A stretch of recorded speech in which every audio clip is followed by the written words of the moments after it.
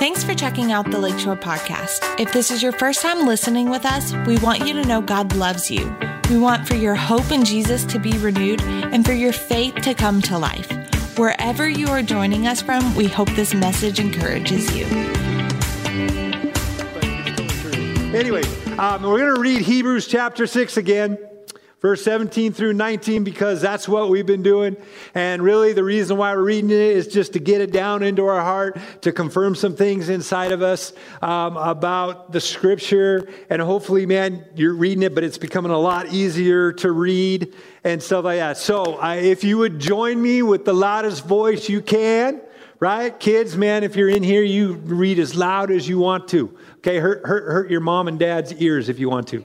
All right, here it goes. Ready, set, go. So when God desired to show more convincingly to the heirs of the promise the unchangeable character of his purpose, he guaranteed it with an oath, so that by two unchangeable things. Now remember, I'll stop right there real quick. Remember, the unchangeable things are what? God's word and God's oath. They don't change, right? Praise God for that. Okay, so again, so that by two unchangeable things in which it is impossible for God to lie, we who have fled for refuge might have strong encouragement. That means unshakable, right? We just know for a fact, it's true, to hold fast to the hope set before us. We have this as a sure and steadfast anchor of the soul. Very good. Way to go. That was great. Awesome. All right. Awesome blossom, right? Anyways. Okay, you better watch out because things might be coming from my head today that's just kind of crazy. Okay, but we are in our final two lessons. Everyone's all, yeah. No, I'm just kidding.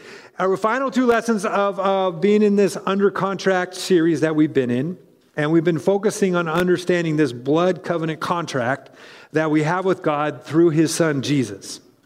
Okay? And the heart of this message, again, is to help us to grow and be fully confident in the integrity of God's word, right? We read that God doesn't lie. God doesn't change his mind. God doesn't back down from what he has to say, right? And so it's helping us understand because we've realized that God made an oath, right? He swore by this oath. He made this covenant with us that says, hey, you know what? This covenant is real and is true. It's not something that's just kind of, it's got, all these things that I'm going to at times change on you and go psych, or whatever. He's going to say, no, it's totally true. It's totally real. And it's what I want you to understand and be able to walk in. So if you've missed any of these previous messages, please listen to the podcast. You can do that, or you can get all the study guides. I have study guide part 1, part 2, and part 3. And you can go through it. It's got tons of scriptures in there for you to look up to kind of connect the dots and all that stuff. Or you can also, if you're interested, we've kind of been basing some of this on this book called God Swears. By his promises. And so we have that book available too if you're interested. But we just want you to get more revelation of what this is all about. Because when you have that revelation, then you can walk in it and be confident that God does not back down on his covenant promises. So our title today is A New and True Covenant Heart. A new and true covenant heart. So let me pray and then we'll jump in. Holy Spirit, help us to understand and to recognize our true and new covenant heart. We thank you for it. Amen. All right. So last week, we learned that the primary motivation of God's covenant promises, right, for it to be established and active in our life was based on the fact that God loves us. Right? We had talked about strengths and weaknesses and all those things, but really the whole motivation behind it is the fact that God loves you so much that he made this covenant with Abraham. You're all, but man, I wasn't there with Abraham. Yeah, I know. No, either was I.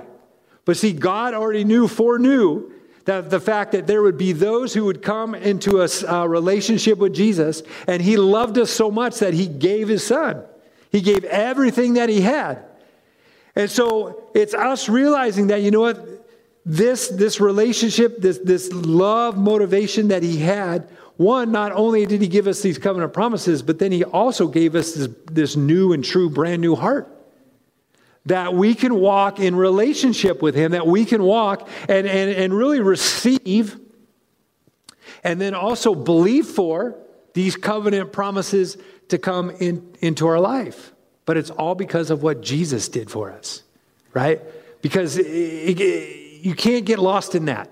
This is all about because of what Jesus did, the finished work of a cross that enables us to be able to walk in this covenant relationship with him, okay?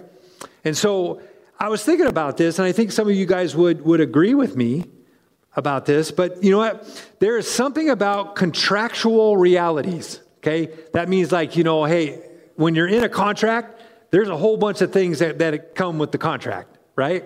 A contractual reality. But there's something about it when you enter into that agreement, because those contractual realities require us to change the way we think, the way we act, and even the way we speak. Now you might think, well, what do you mean by that? Okay, so let me give you an example. Being single versus being married, okay? Now when you get married, you enter into a covenant contract. Right? Because now you're saying all that I am is now you, and all that you are now me, and we're in this covenant contract. But see, when you're single, you don't have to really worry about the spouse or the person, right? Per se. But see, once you get married, it changes everything. You live in a whole different world. Can I get an amen? Yeah. You live in a whole different world. And no longer is it just about your thinking and your talking and your actions is no longer just about you. Now it's about us, right? It just changes. It changes everything. Or you go from a renter to a homeowner, right? You go from a renter to a homeowner, and all of a sudden you recognize, you know what? Now I can actually start doing things in my own home and not having to worry about it. But to see, you take on the responsibility of having to pay for everything. You can't just call the landlord and go, hey, my air conditioning's out, you know, or whatever. No, now you got to do it. So what does that do? That changes your thinking. That changes how you process things, the way you act and live, you know. Having 5 kids, it's like, yeah, we can't afford that. Oh, come on, Dad. No, we can't afford it because we got this coming up or that coming up. See, it just totally changed. But when you're in this agreement, see, can I just say, I don't like homeowners associations, even though I'm in one, right? But homeowners associations got all kinds of stuff. But you sign it if you're in it, you sign it, and then you got to go by it. Man, I hate getting these little letters in the mail that says, hey, you got weeds in your front yard. Well, duh, right? And they say, how to cure that? Get rid of them. Like, man, it just, oh my gosh, like you got nothing better to do to just look at my grass and tell me I got weeds in my yard. If I could get rid of them, I would. But I can't seem to do that, right? I mean, it's South Carolina. They just grow weeds everywhere. Anyways, yeah. Okay, so, but see, everything changes. Your decisions change, your conversations change and all that. And we know that too with homeowners insurance or with your regular insurance. But here's the reality of it though. It changes the way that we think and that speak and live, because we understand that, you know what, we have rights. Wait a minute, man, if something happens to me in my insurance thing, I'm calling the insurance company and saying, hey, well, how come you didn't cover this? How come you didn't do this? Or why is my deductible that when it's supposed to be this? Man, we are very vocal when things don't go the way we expect them to go within the covenant or the contract, aren't we? Yeah, we don't bend, right? We just like, no, this is what you said. This is what it says, so I'm going to stick to it. Right? But see, what happens, though, is we see many Christians, though, they don't stand up, or maybe that's not a right word, but they don't consider God's word to be something that they can stand on. And say, wait, because of what Jesus did for me, I have this eternal contract. And you know what? This eternal contract is just begins or supernaturally changes things in my life so that I can be all that God's called me to be. But a lot of times what we do is we continue to think and act and expect or look at it that it's not really true. God's word's not really that true. Because, you just never know what God's going to do. But see, why would he write a contract or give us a covenant if he didn't want us to lean into it, right? Let me give you a couple examples. So just realize we can't look at it from a point of, man, it really doesn't exist. No, it exists. Romans chapter 8, verse 37 and 39 says this. And all these things we are more than conquerors. Now I'm trying to give you an example of kind of that thought where we just sometimes don't think about it. We continue to think opposite. It says, in all these things we are more than conquerors through him who loved us. For I am sure that neither death nor life, nor angels, nor rulers, nor things present, nor things to come, nor powers, nor height, nor depth, nor anything else in all creation. Okay, that means absolutely nothing, right? Will be able to separate us from the love of God in Christ Jesus our Lord. Nothing will be able to separate us from the covenant that God has made that. Now, did you catch what I just said? Okay? Nothing is capable of tearing any believer or creating any distance between you and the love of God. Nothing. Nothing. There's a preschool song that my wife teaches the preschoolers at the preschool, and it's called Nothing, Abs, and that's what you got to swing your hips, and you got to do this too, right? Okay, but nothing can separate from the love of God. Nothing. But see, we live our lives as though we're doing it all on our own. Right? Many Christians, we believe that truth. Man, there's nothing that can separate you from the love of God. But then when I start having problems or situations in my life, then we start thinking, man, I'm all alone in this. God's nowhere to be found. Where is he? Yet Scripture tells us, nothing can separate you. No struggle that you're walking through right now. No storm, no situation, no health diagnosis, nothing can separate you from God's love.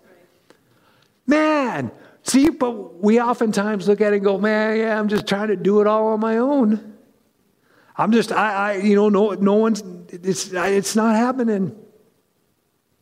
And so we gotta believe that, you know what? If that's the case, then I'm confident that even though the storm's still brewing and it's still coming down hard, I am right. God is stuck right next to me because he loves me and he's going to see me through this storm. Right? And you know what? Sometimes you just got to be the disciples and go, Jesus, get up. Right? I didn't necessarily say that way, but just calling out to Jesus. Because he said he'd be right there. Let me give you another example. Why do Christians struggle in their confidence that Jesus is their great physician that he's willing to heal? Ever thought about that? There's a lot of people that do. 1 Peter 2:24 says, who himself, that's Jesus, bore our sins in his own body on the tree, that we, having died to sin, might live for righteousness, by whose stripes you were healed, meaning you were already healed. You see, each stripe that Jesus took had whatever you have written on it. I believe that. Every stripe he took was for exactly the healing that we need, no matter what the situation is. Yet, we don't have confidence in that. We don't. Just being truthful. A lot of times, we don't have confidence in that because, you never know. Hopefully God will touch me. Hopefully God, and I don't know the details sometimes, right? Because I'll go and pray for people and believe God and whatever. And then, you know what? The healing doesn't happen. But that's not on me. I'm just giving it to the Lord. Lord, you take care of that. I don't know what that all means. Like I told you, my first time in ministry, and this little girl had cancer, and I'd go and pray for her, and she had faith, and she was praying with me, and we were praying and praying, and she ends up dying. You want to talk about a man sticking a needle in my balloon? God, what's up with that? He's God. I don't know what to say, but I do know that God is the great physician, that Jesus is the healer.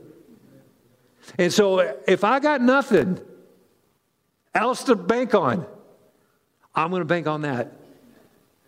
And you know what? I know she's in heaven, fully healed, fully restored, right? But see, that's the thing. We've got to be so convinced. Another scripture, Philippians 4:19 says, and my God shall supply all your need according to his riches and glory by Christ Jesus. So in other words, if we have any kind of want or need in our lives, God wants to fill it. God wants to take it and he wants to fill it. Now, will it come exactly the way we want it? Maybe not. Will it be in the sequence of how we want it detailed out? Maybe not. But he promised it, right? He promised whatever need that is. See, God doesn't have a shortage in heaven. He just doesn't. There's no shortage there. But see, we have to link up our faith. We have to link up what we believe is true, these covenant promises that he's made to us.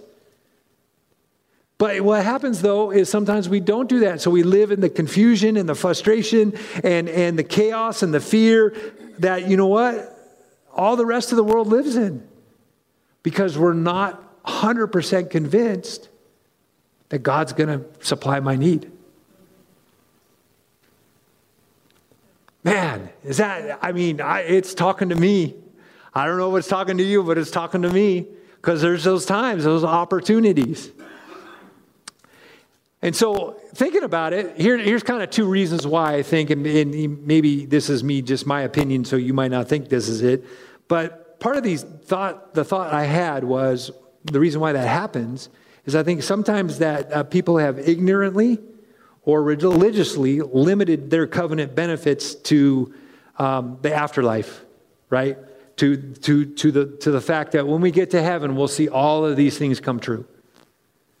And so we kind of put this kind of in a box. And sometimes, again, like I said, it could be ignorance. Just, I didn't know. Well, that's part of the reason why we're trying to teach this, to give you some tools to understand that it's not just for the afterlife. Yes, it's going to happen in the afterlife too. But it's also for here and now. Man, and if we were to start walking in that and start believing it that way, I honestly believe things would begin to change in our life. Even when we walk through storms, man, we'd be like, yep, I am. But I got a smile on my face. Because you know what? I know that nothing's going to separate me from God's love.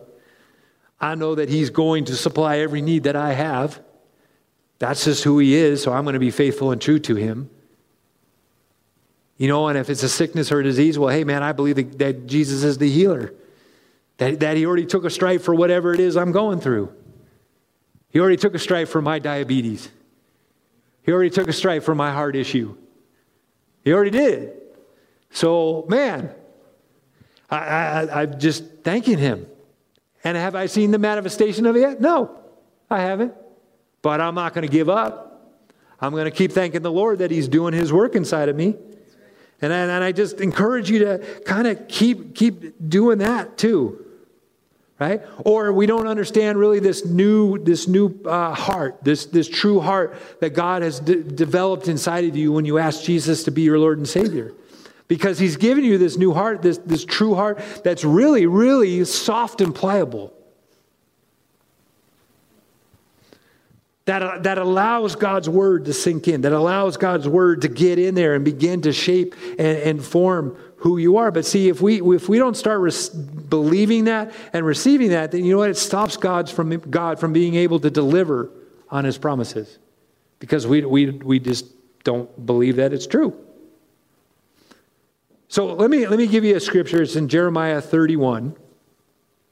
And this is kind of what God was talking about, or about the new heart that he wants to give us. Now, this is Old Testament, and we'll get to the New Testament in just a minute. But let me just give you this background here.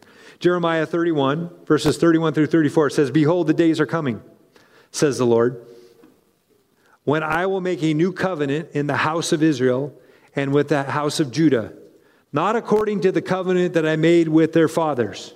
Okay, so that's the Abraham, those type of things, the Old Testament covenant. It says, in the day that I took them by the hand to lead them out of the land of Egypt, my covenant which they broke, though I was a husband to them, says the Lord. Verse 33. But, right, there's that word, but. This is the covenant that I will make with the house of Israel after those days. So he's talking new covenant, right? And we are in the new covenant, okay? Says the Lord, I will put my law in their minds and write it on their hearts.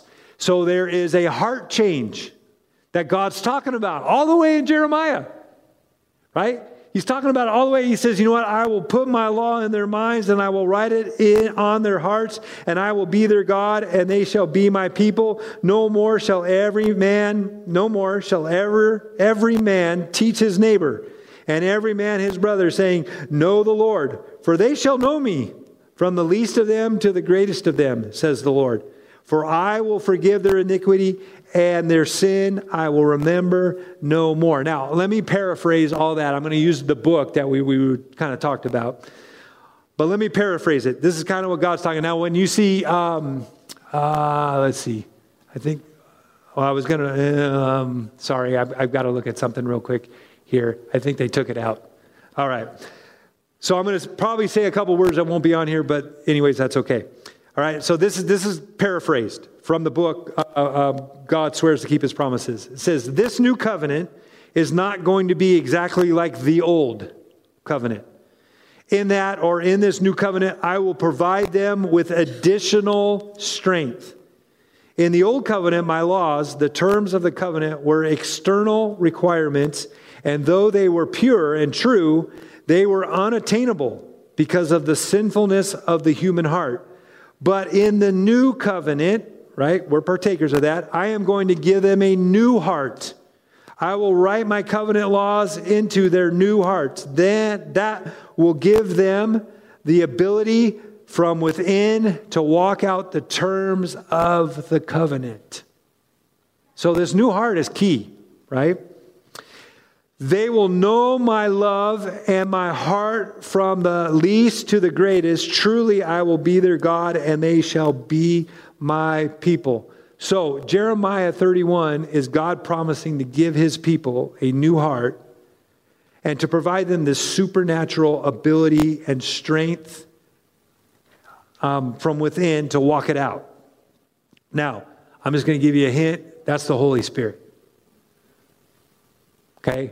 Holy Spirit is going to be a part of your life when you accept Jesus as Lord of your life. Your heart begins to change. Where it was hardened with sin and the things that were separating you from God. Now, when you accept Jesus to be your Lord and Savior, all of a sudden now your heart becomes softened. It should, right? Because sometimes people get like, I'm not going to do it. I'm not going to follow it that way. I'm going to try to do it my own way. But you know what, really? You should be the most tender-hearted person in the world. Because if we look at Jesus as an example, Jesus was pretty tender-hearted, wasn't he? Yeah, he was soft towards people. I mean, he let them know, right? He was straight with them. He'd lay it on the line and say, hey, you know what? You're walking in sin right now, right? You're doing this right now. But man, he was so tender-hearted. But see, God wants to give you this heart that begins to just know that, man, it is to your advantage that the Holy Spirit is working in you. It's to your advantage that the Holy Spirit is speaking to you. And so we're going to jump to Hebrews chapter 10 because now God's going to kind of thread this over to Hebrews chapter 10 because of the finished work of Jesus. He's going to kind of lay some things out about this new heart. And we'll get to the starting point of our first point. But Hebrews chapter 10, verse 19 and 22 says this. It says, therefore, brothers, okay, or brothers and sisters, since we have this confidence. Now, let me stop there for a minute. you might not be exercising in it, this confidence, but you have it, just so you know. You have what it takes. You have the confidence. You have it. But if you're not exercising in it, then man, I would ask you to begin to pray and ask the Lord, build my confidence. That, man, I'm your child. That you love me. That I can come boldly into your throne room. I can talk with you and interact with you, and that you're with me nonstop, 24/7, because you love me so much. He says, therefore, brothers, since we have confidence to enter the holy place by the blood of Jesus, by what Jesus has done for us. Verse 20, by the new and living way that he opened for us through the curtain, that is, through his flesh. And since we have a great high priest over the house of God, now he's a mediator, he mediates for us, let us draw near with a true heart. With a true heart. That's the same heart that God was talking about in Jeremiah. Now, I'm going to pause here just for a second and give you this kind of the idea of what the Greek word for true is. It means truthful. You're like, wow, that was really deep, Pastor Scott. Thank you so much. But it means truthful. Now, here's the thing. As in authentic and indisputably genuine. So, when we ask Jesus to be our Lord and Savior, our heart begins to soften, and it has this ability to come into the throne room in an indisputably genuine way. It's not, and I wrote it down. So it's different than having a doubting or a distrustful heart. Like, I distrust God. I don't know, right? And if you're in a state where, man, you just distrust God, then man, you need to kind of get that right with him, because there is no reason to distrust him. None whatsoever. I mean, he's proved his love to us just by even giving his son Jesus. But there's no reason to distrust him. So when we come to him, we have to have a heart that is truly open, honest, pliable, and just ready. Instead of kind of being, or hard in a sense. It's so important that we just understand that we can't have a hypocritical heart, right? We've got to be able to, it's got to be pliable. And so that leads us to three attributes I just want to share with you today of this new and true heart that really must, be accepted and exercised, right? Exercise. Who doesn't love exercise, right? Me. Anyways, must be accepted and exercised in order to experience this additional strength, basically the Holy Spirit working in your heart and in your life, okay? And so we're going to kind of run this thread through Hebrews chapter 10. And I want to point out something, and I'll probably hit it a couple times. But the very start of this, after it says, let us, actually right there, verse 22. It says, let us draw near. You're going to see in our 3 points the words let us. Because the onus is on us. Because it's already made available. It's already there. But when you see let us 3 times, I think the writer is trying to get something across to you. Let us. So will you go with me today? Let us go today and kind of discover what he's saying. He said, let us draw near with a true heart in full assurance of faith. And remember, we're drawing near with a clean heart, an open heart, a soft heart. With our hearts sprinkled clean from all evil conscience and our bodies washed with pure water. Okay, that leads us to our first point. A new and true heart has the capacity to grow faith. A new and true heart has the capacity to grow faith. And I probably should have said God's faith, just to be honest with you, because really we all operate in faith. Doesn't mean it's God's faith, but we operate in faith. Oh man, I hope this doesn't happen to me, or I know this is going to happen to me.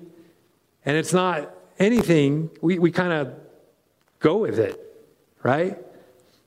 Okay, so let's see. We got to know it's up to us, all right? But our new and true covenant hearts can and need to be set on and wholly convinced that God's word is true and final. Okay? See, the thing is, we got to get beyond salvation faith. Many people just get locked into that and think, okay, well, I got salvation faith because I believe in Jesus. That's great. I'm good. And I'm going to stay right there. But see, what he's trying to say is, no. We got to get beyond just salvation faith. We got to grow faith to a point where, man, we're taking this whole word of God and believing that it's true. That it's for me. It's a covenant that God wrote for me. And when I asked Jesus to be into my life, I signed the contract. I went into the contract, right? Jesus signed the contract by his blood. But see, we got to get beyond just salvation faith. Oh man, I'm saved, good. To actually living in faith. Living this faith out. In such a way that it's even, I'm going to say, bold. Right? And it's got to be true and final to us, no matter how crazy it may sound to our natural mind. Right? Because sometimes you might read something in here and you're like, that's crazy. How would I do that? You mean I got to change that? I got to do this? I got to give this? I got to do what? That's our natural mind says, no. Get off the crazy train. Stop, jump, do whatever. But God's all, no, that's my train. I want you to be on the train. And sometimes it's not going to be natural in your mind or normal in your mind. Right? I'm sure you guys have testimonies of things where people just go, what? You did what? Why? You know what? You give to the church. Why? Well, because God's word says if I give to the church, that he'll end up blessing me. Yeah, but you know what? You got bills to pay. You got this to do. Yeah, I know. But I'm on God's crazy train to follow after the covenant promises of what he's promised. So even when our natural mind doesn't agree with it, you do it anyways. That's faith. That's faith, right? And we're supposed to grow our faith. Romans 10:17 says, so then faith comes by hearing, and hearing by the word of God. Right? We got to remember that our walk of faith is parallel to farming. It's a lot like farming. Mark 4, where it talks about the sower goes out and sows the seed. That's about farming. And so we have to sow the seed of God's word into our heart and continually water it. Continually to let it grow so that we bear fruit in our lives. But that fruit is going to come when our faith is growing. Otherwise, we'll just stay in our little box, in our little cubicle here, and man, we won't venture out in anything. I got saved. That's all I need. Well, yeah, that's all you need, but man, you need a whole lot more. Because there's so much more to this journey than just staying in our little cubicle of salvation. So much more to it. The Bible says we reap what we sow. Now, you take it to 2 Corinthians, and it says, you know what? If you reap sparingly, if you sow sparingly, you will reap sparingly. Right? So if you're sowing sparingly, right? If you're sowing God's word into your heart sparingly, that means just sporadically. Oh, I got some on Sunday. I got a little bit here, and I got a little bit here. Oh, I got some on my praise music. Woo! Yeah, right? And you're just scattering the seed all over. Then you can't expect that God's word's going to rise up in faith when you have situations and problems that you need to conquer and to come against. You've got to, you can't rest on the fact that, man, I just come on Sunday. You got to get into God's word more. So, and then it says, if you sow abundantly, then you're going to reap abundantly, right? Where God's word is going to rise up in you in certain situations. And that's where you can walk in peace.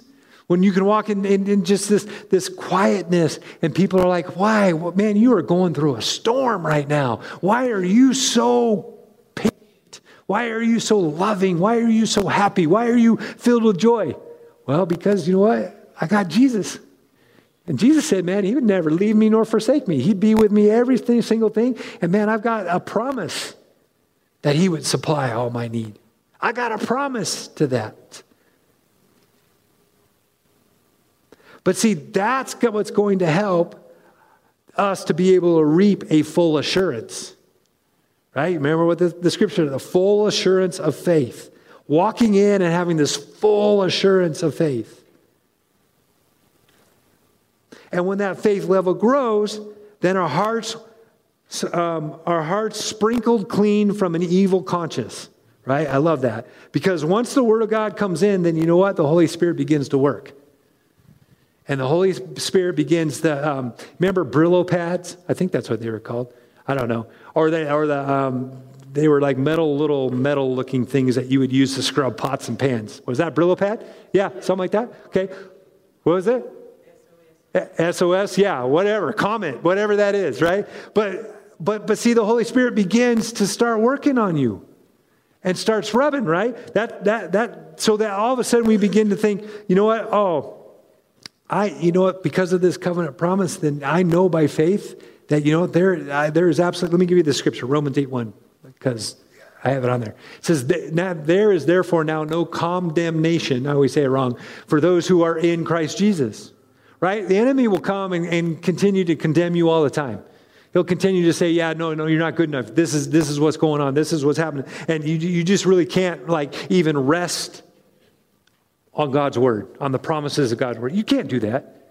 Because you know how bad you were yesterday? You know how, man, you got mad at that lady at Walmart because she cut in front of you? Oh, you ever had that happen? Oh, man, that ticks me off. Right? Or here's another one that really ticks me off. Is when you open the door for someone and they walk out and they don't say thank you. I don't know why I get mad, but man, it's just the same thing as the car thing. I just like rude. And I want to say it really loud, right? But then Heather looks at me she gives me that look don't you go there. Don't you go? Because it's rude. It's like, man, you took the time. Or they take advantage of you, the fact that you opened the door. And then they all start flooding in, all these people. And they don't say anything. They just think, oh, you're the door opener. Oh, my gosh, that's so awesome. Right? It's just, it just drives me bananas. Okay? But see, when it drives me bananas, I know that I'm not being a good Christian sometimes because, man, there's evil thoughts that run in. And I got to bind those and get behind me, Satan, and all that stuff. Right? But see, that's the thing. We got to know and rest in that this is kind of like this fortitude that God's redemption promise is real in our life, right? The enemy will come, but we can lean back and say, wait a minute, whoa. Stop for a second.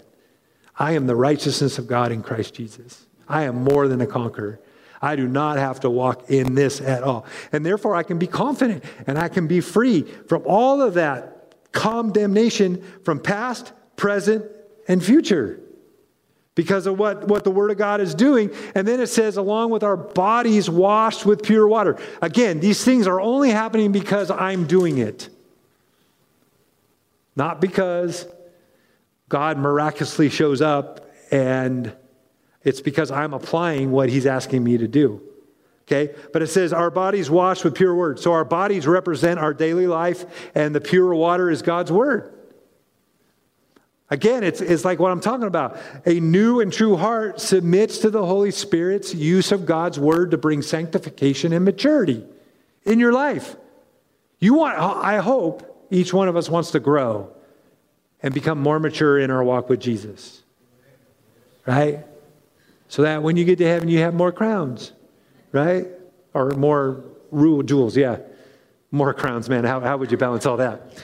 Anyways, you got the intent of my heart, right?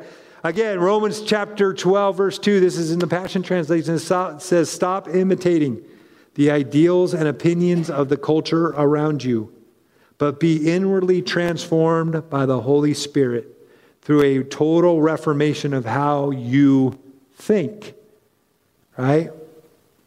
So growing your faith by consuming God's word will change the way you think. right? If you struggle with your thoughts, then I challenge you to get into God's word more, right?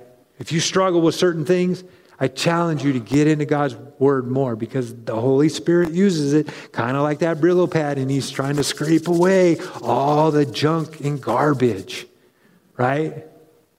If I had a plastic brain here, not a real one, right? But if I had a plastic brain here, I would put all kinds of little gummy worms all over it, right? Because of all the things that we encounter throughout the day. And those gummy worms attach themselves. And what the Holy Spirit wants to do with God's word is begin to help you take away those gummy worms, to help remove all of that stuff so that your mind can be pure. It can be holy, and not get mad when people don't say thank you for opening the door. So I'm in the journey with you, right? Let's get to the second point, right? Let's get to the second point. A new heart, or a new and true heart, has the capacity to confess faith. So first, we looked at it and says, hey, it's got the capacity to grow faith, right? Because we don't want to be just stuck in our salvation faith. We want to grow beyond that, okay? And then this one has a new and true heart has the capacity to confess faith. Now, take all of this in conjunction with, or connected to the covenant promises we're talking about. Okay? Hebrews 10:23 says this. Again, let us. Okay? So this isn't something you have to do. This is action steps, right? Homework. It says, let us hold fast the confession of our hope without wavering, for he who promised is faithful. Who is he? God. He's faithful to it. So it says, right? Let us hold fast. You know what? One of the things we have to realize too is our faith and our mouth have to be connected. They have to be, right? In order to receive salvation, the Bible says that we must confess with our mouth and believe in our heart the Lord. See, it's connected. Faith and our mouth is connected. So to hold fast, this idea comes from the Greek word kataheko, which depicts strong and dominant possessiveness. Okay? Now, you see this in a 5-year-old. When a 5-year-old's playing with his game and his little brother or sister come up and they want to take it. And man, no, this is mine, man. Very strong, right? You ever been there? To the point where they're like getting in blows now. They're ready to come to it. But see, that there's this nature about that. We actually have it built into us. But see, sometimes the enemy comes and he clouds it to the point where we don't hold fast to when it comes to the things of God. Well, God might, maybe, hopefully. I hope so. I know I've been a bad boy or girl. I hope he says, let us hold fast. Okay? We are supposed to hold fast. And if you do a little bit of study with it, it's basically kind of giving this picture of somebody seizing it with both hands while announcing, I got it. Right? And like they're desperately searching for something. I mean, how often do we desperately search for God's word on a topic or a subject or a situation we're in? How desperately do we search for God's word and then say, got it. I'm not going to let it slip out of my hands. It's not going to happen. No way. I don't care whoever says what. I don't care if my mind goes 1,000 million miles a different way. Man, I've got what God's word has to say and I'm holding fast to it. It will not slip away. Okay. And then what he says is hold fast. And then he says without wavering. And I'm building up to the confession part. But I'm trying to get the idea of the fact is, one, we got to hold fast, right? We actually got to go after God's word. We got to search for it, find something that God's speaking to us regarding whatever situation that is or whatever the Holy Spirit wants us to download and get in. And then we're just hold fast without wavering. Okay? And that basically means something that refuses to bend, something that is fixed and immovable, and therefore stable and enduring. Meaning, you know what? You're not bending from, I got it. I've grabbed a hold of it. It's not going to slip out of my hands. And no matter what comes my way, I am not going to bend. I don't care. Because this is what God said. I don't care what comes my way. Because this is what God has said to me. I will not bend. And there's a key word in there, stable. Man, there's something about stable Christians. They're just stable, right? They're not all over the map. You don't know what you're getting, whatever. No, they're stable. This is because God said it. And I am a child of God, and I believe that it's for me. So therefore, I'm going to walk stably through every situation that I encounter. So he wants us to hold fast, right? Then he says, we're instructed to hold fast to the confession of our hope without wavering. So we know we've got to hold on to it. We can't bend to it, right? And then basically confession means to say the same thing as someone else, okay? It also includes the idea of saying it with the same passion and conviction of the person who originally said it. The passion and the conviction, right, of the person who originally said it. So you can quote a scripture, but if you don't have any passion and a conviction behind it, it's not going to do you much good, right? Because there's something about that. It's the fact that, you know what, man, no, I've got the scripture. No, it's not slipping out of my hands. I don't care what comes. I'm not going to waver from it. I'm not going to bend. I'm not going to move. And so therefore, even if it takes until Jesus comes and takes me home, I'm still going to hold on to this and believe God for it. Right? We do that with salvation, but we don't do it with other parts of God's word. Because if you're saved and you know it, man, then I can try to talk you out of it. But you're like, hey, you ain't talking me out of it. I know. But see, we don't latch on to God's word in a sense of being able to say, no. I believe that this is it. I believe that God's word is so true. And so we have to begin to vocalize our agreement by declaring God's truth as our very own. I mean, we do this with natural contracts, right? Yeah, you ain't getting away with not fulfilling the contract that I signed. Health insurance. Man, health insurance is crazy. Because you think you got it all figured out, and next thing you know, man, they pull a quick one around you or whatever. But, you stay straight on. You see. But you know what I mean? It's us. We have no problem vocalizing. But see, when it comes to God's contract, we got to start vocalizing God's contract, right? We can't. Here's what I wrote. Most Christians, I'm not saying you guys, but most Christians seem to read this verse as, hold back your confession of hope, because you never know if God is faithful that he's faithful to what he promised. We hold back. Yeah, in our prayer, in our walking this out, we should be so confident. And so, hey, man, I just know this is what God's word says. And if God's word says it, then, man, it's absolutely 100% true for me. So why not confess God's word? Why not speak it? Now, I'm not saying name it and claim it, okay? I want a red cherry Ferrari. God's not going to give me a red cherry Ferrari. But what I'm saying is, God, you promised you would meet all my needs. God, you promised that you are the great physician, my healer. God, you are the one who stays with me all the time. That you would be my rock. You would be my shield. See, those are the things where we start looking and say, man, God, I feel so away from you. But you know what? You said that if I would rest, or I would come and rest under the wings, man, Psalms 91:1, I just totally lost it. But if I would come and I would be in your presence, that you would be there, that you would show up, that you would guide and direct me.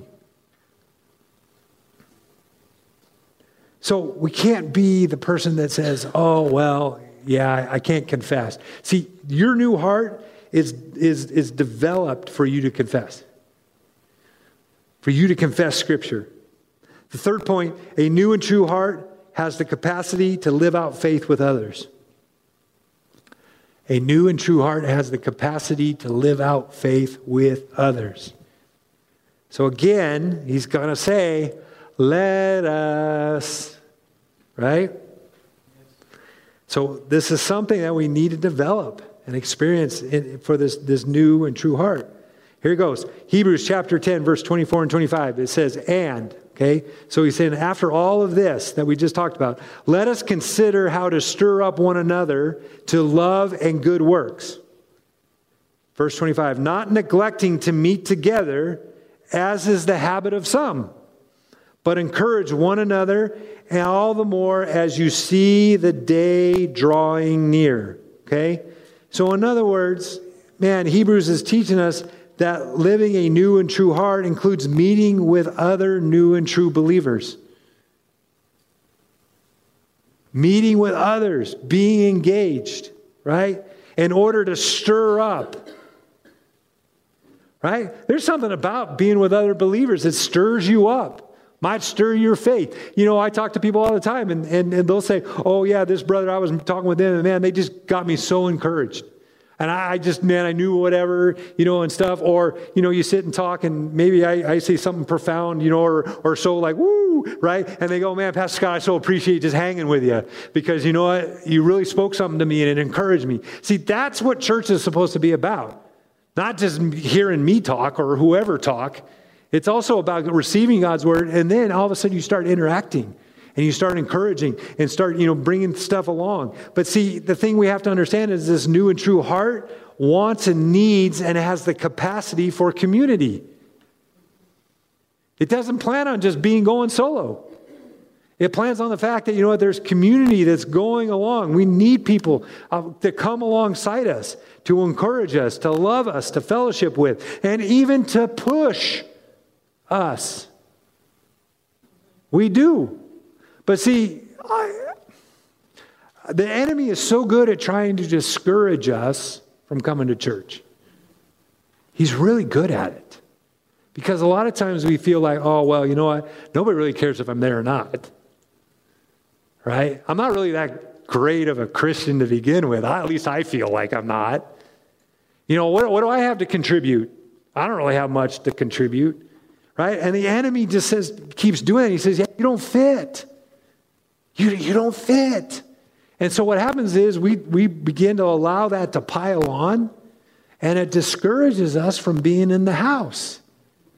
But see, that's the whole premise of the church, is to be together in the house or to be together outside the house. To be connecting and working together and building community with each other. So don't be discouraged. Wherever you're at, don't be discouraged. And if you're not discouraged, then I'm going to ask you, pick it up. Right? Pick it up. Someone told me, I met with someone today, and they were telling me something, and they were like, oh, yeah, we went to this church, and this pastor said, you know what? You shouldn't, he was telling his video audience, you shouldn't be watching on your couch anymore. You need to be in church now. And so we're not even going to do our video thing anymore because you need to be in church and all that. So I heard it and I thought, wow, that's a pretty strong, bold statement. Okay? And I have nothing against video or nothing against that or whatever, but there's something about the fact of us meeting together, right? And so however people choose, okay, I'm good. But there's something about meeting together and coming together, building community, seeing, you know, and talking and doing all that. But see, we just got to know that, you know what, if we are ones that don't feel discouraged, but man, we got to step it up and be engaged with people, talk to people, you know, share. I mean, man, it's great having people pray for you. I have people pray for me all the time because sometimes I'm a wreck. I'm a mess, right? Yeah. She hesitantly looked like, should I say yes to that? But you know what I mean? I mean, I'm not like, you know, maybe that sounded really bad, and you on the podcast, sorry, whatever. But I'm just saying there are issues, there's things that come up in my life that sometimes, man, I need to turn to somebody and say, hey, would you pray for me? Would you? Because, man, I'm praying, but, man, I feel like I need backup. I need an extra person with a bow and arrow, right, to shoot the fiery darts back at the enemy. I just need that. But see, what happens is we try to isolate ourselves sometimes and just try to, I don't want to bother that person. I don't want to give too much information. You know what I mean? No. Man, we are in this together. We are supposed to bother each other in a good way, right? Not showing up at your door at 2 a.m. Hey, brother, sister, can you pray for me? You know what I mean. But that's the thing we have to realize. That we need community. Our heart needs community, okay?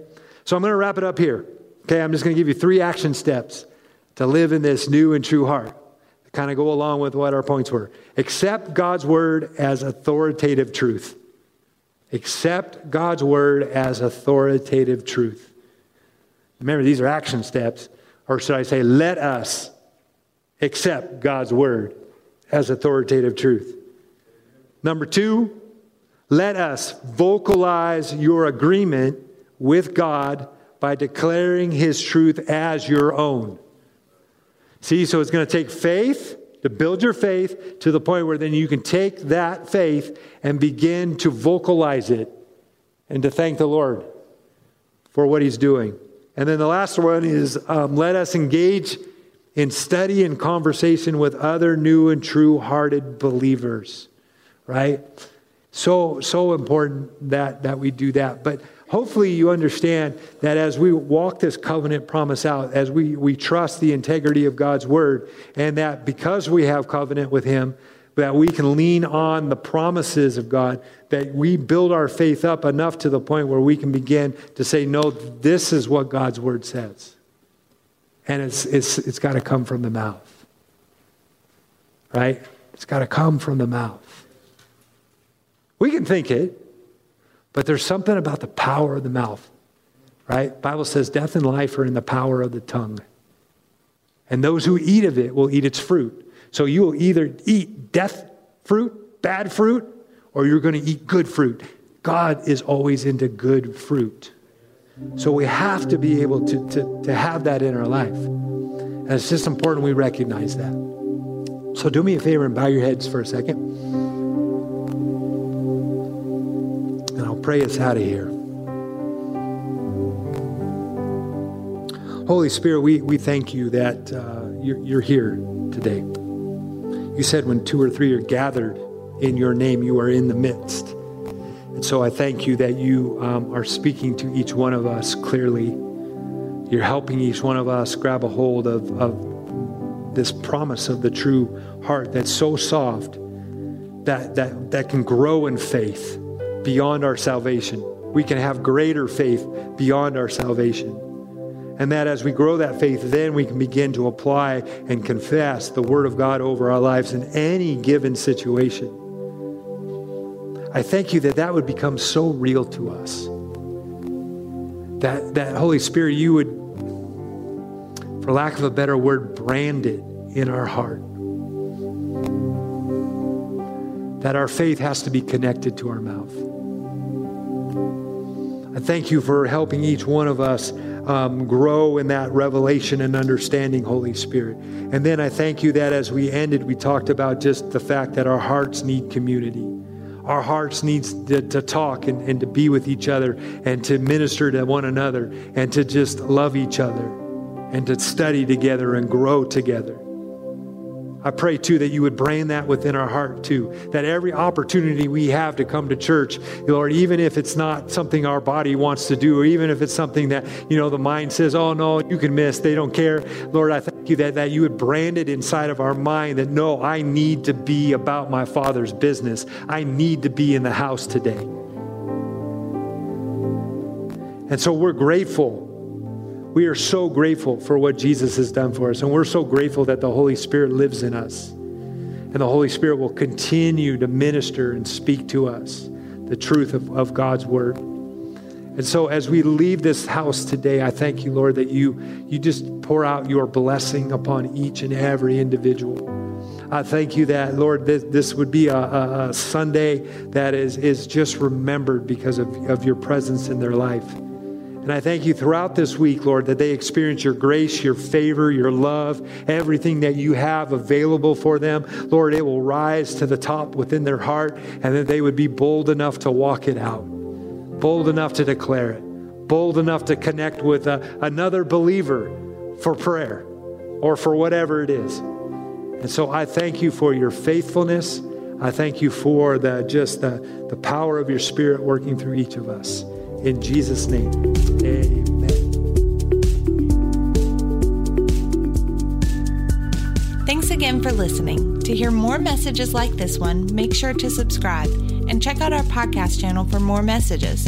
If you like what you're hearing, share it with your friends. For more content from Lakeshore and information on services, check us out at lakeshorecf.com.